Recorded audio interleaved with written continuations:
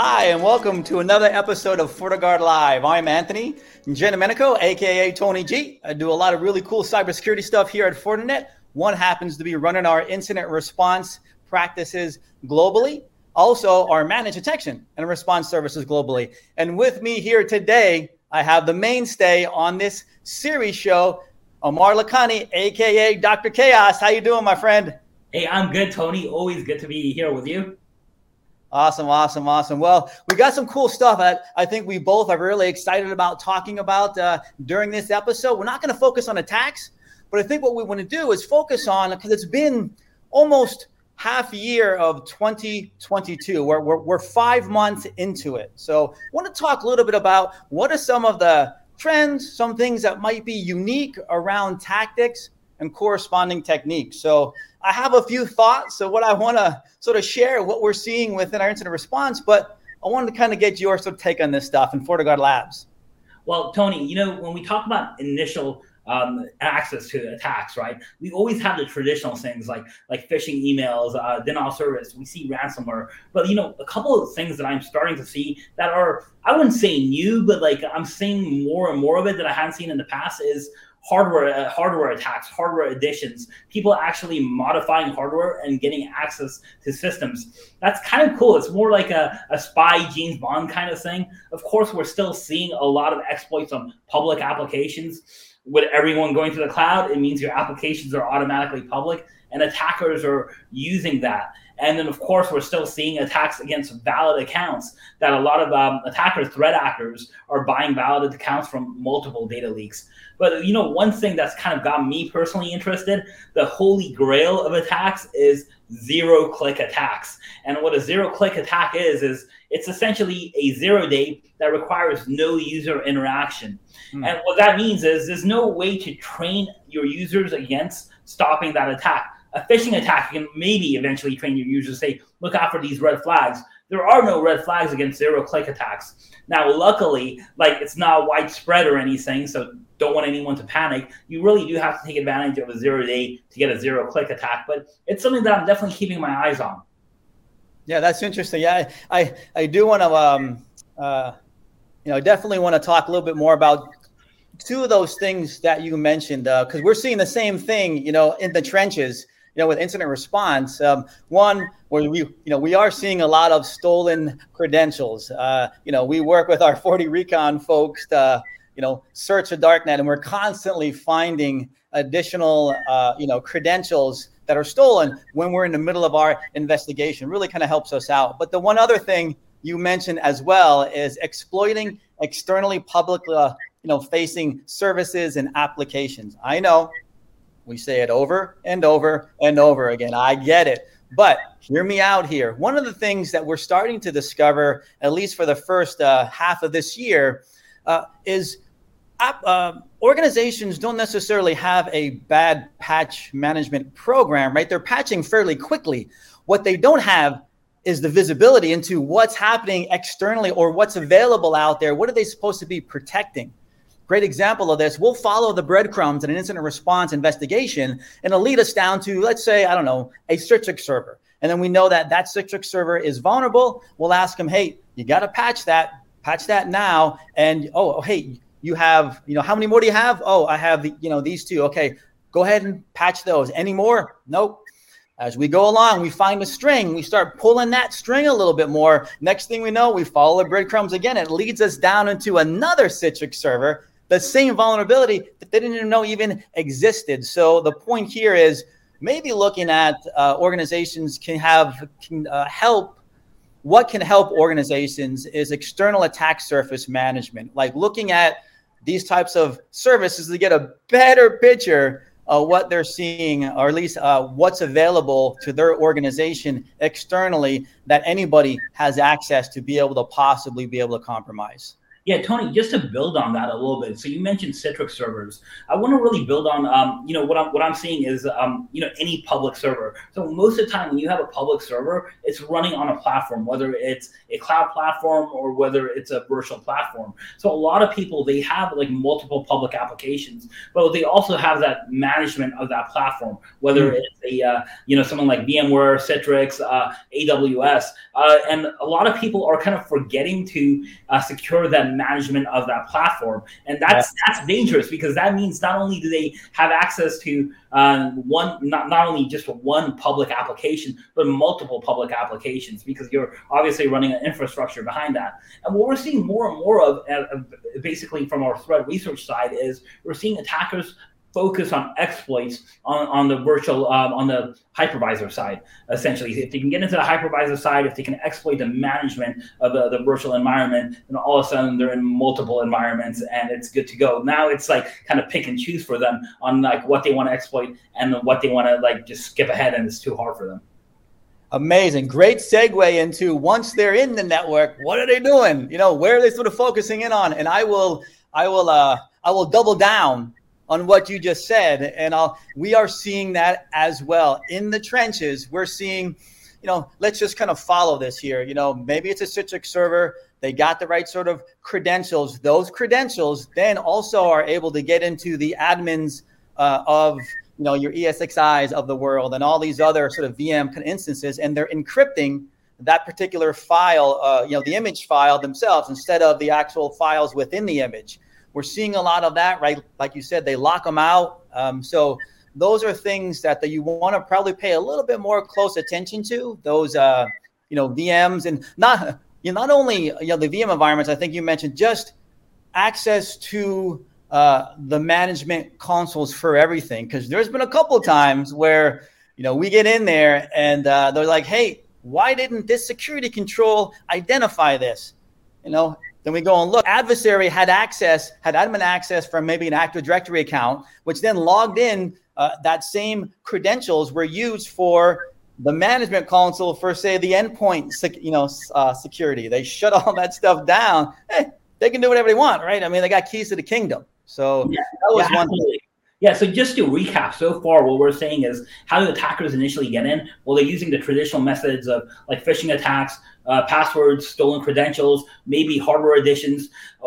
That's how they're getting in. They're exploiting systems now. They're exploiting public-facing applications, or they're exploiting 0 days in some cases, or maybe just like vulnerabilities, like CVE vulnerabilities. So now they get into systems. They're in systems exploiting applications, and then what they do is, when they get in, they're trying to make the most impact, right? And what is that impact? Well, they're attacking virtual machines. They're attacking servers that have large impact that you're going to notice, right? Or they're at least going to start taking information out of that, using it to their advantage, whether they're selling that or going to later on ransom that to you, or whatever the case may be.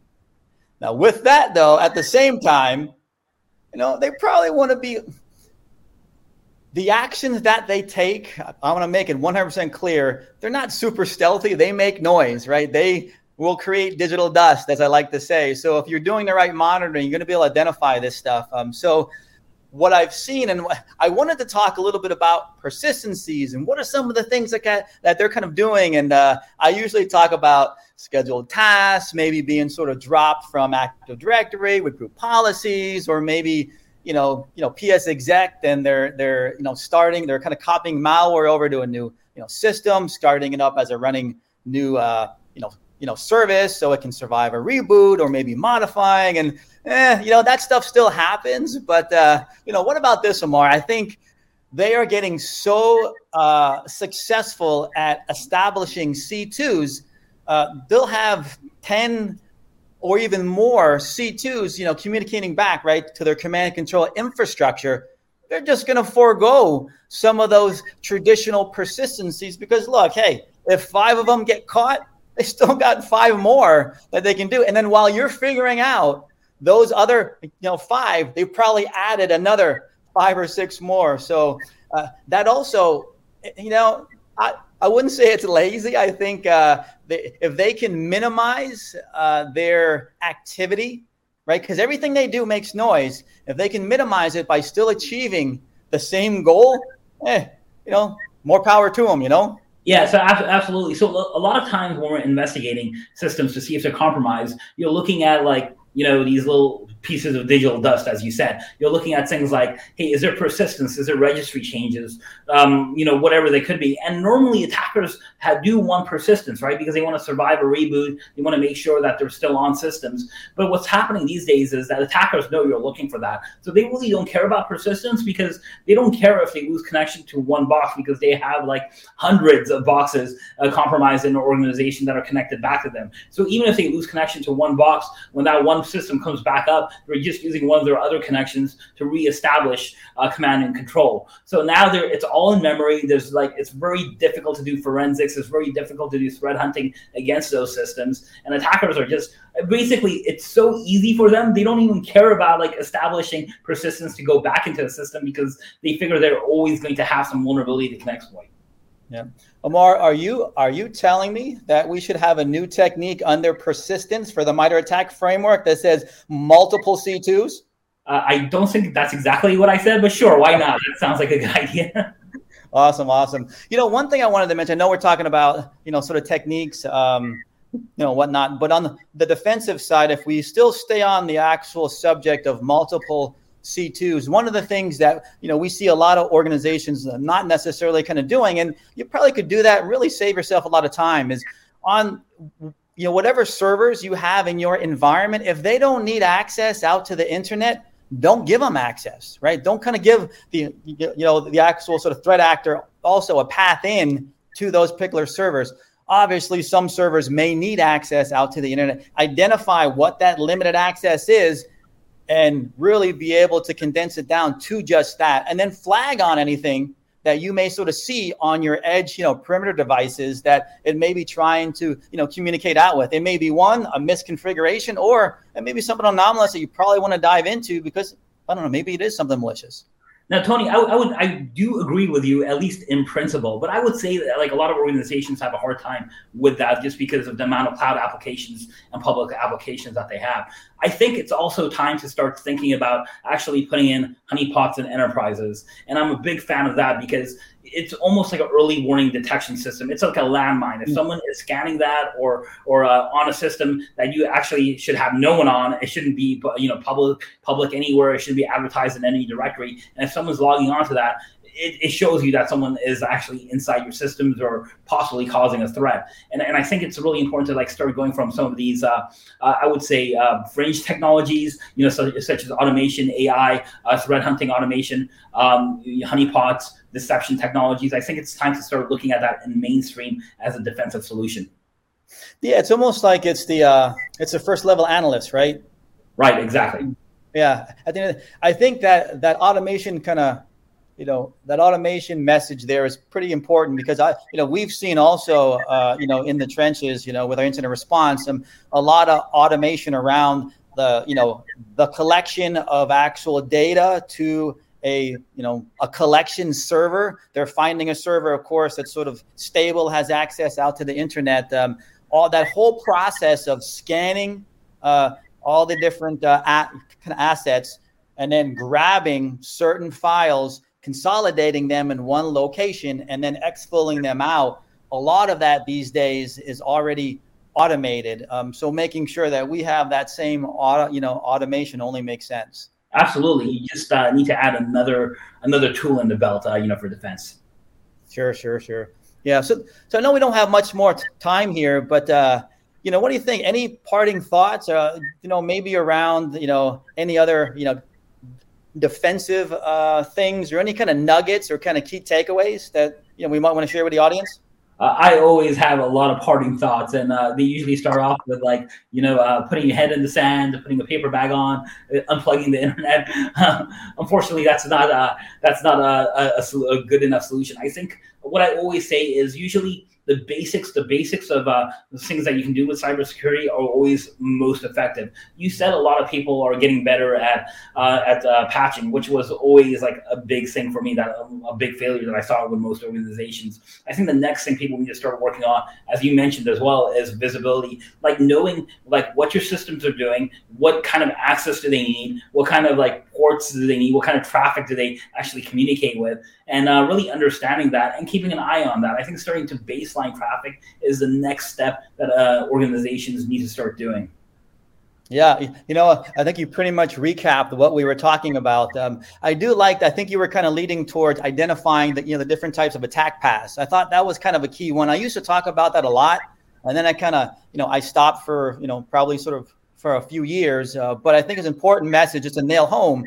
Understanding the adversary's kind of attack paths to the, crown jewels, I think is really important. I think you kind of alluded to just kind of making sure, your assets, how they, communicating, where are they being able to, communicate to. I think when you identify the vulnerabilities on those particular systems, you can see the hops from path to path as far as what an adversary might sort of take. Having that information might kind of sort of at least be able to tip you off on where you want to kind of look if you are trying to hunt for the adversary in your environment. Absolutely. The threat hunters, the threat actors are going for shortest path of success as well, so you should know that. Awesome. Well, I think that's all the time we have. I think I'm getting the curtain call here. So, hey, Amar, it's always a pleasure actually having these conversations with you, bro. I know we have a lot of them offline, and I can't wait until we're having an opportunity to be on one of these things again. So really appreciate it, bro. Yeah, dude, I'm going to call you out. Aren't we supposed to do like a podcast together or something? Or yeah, we're probably supposed to do a few more. So let's make sure we do that on our checklist, man. Well, folks, thank you so much. So until next time, it's another episode of FortiGuard Live. And I'm, Tony G. And we'll see you soon. All right, guys.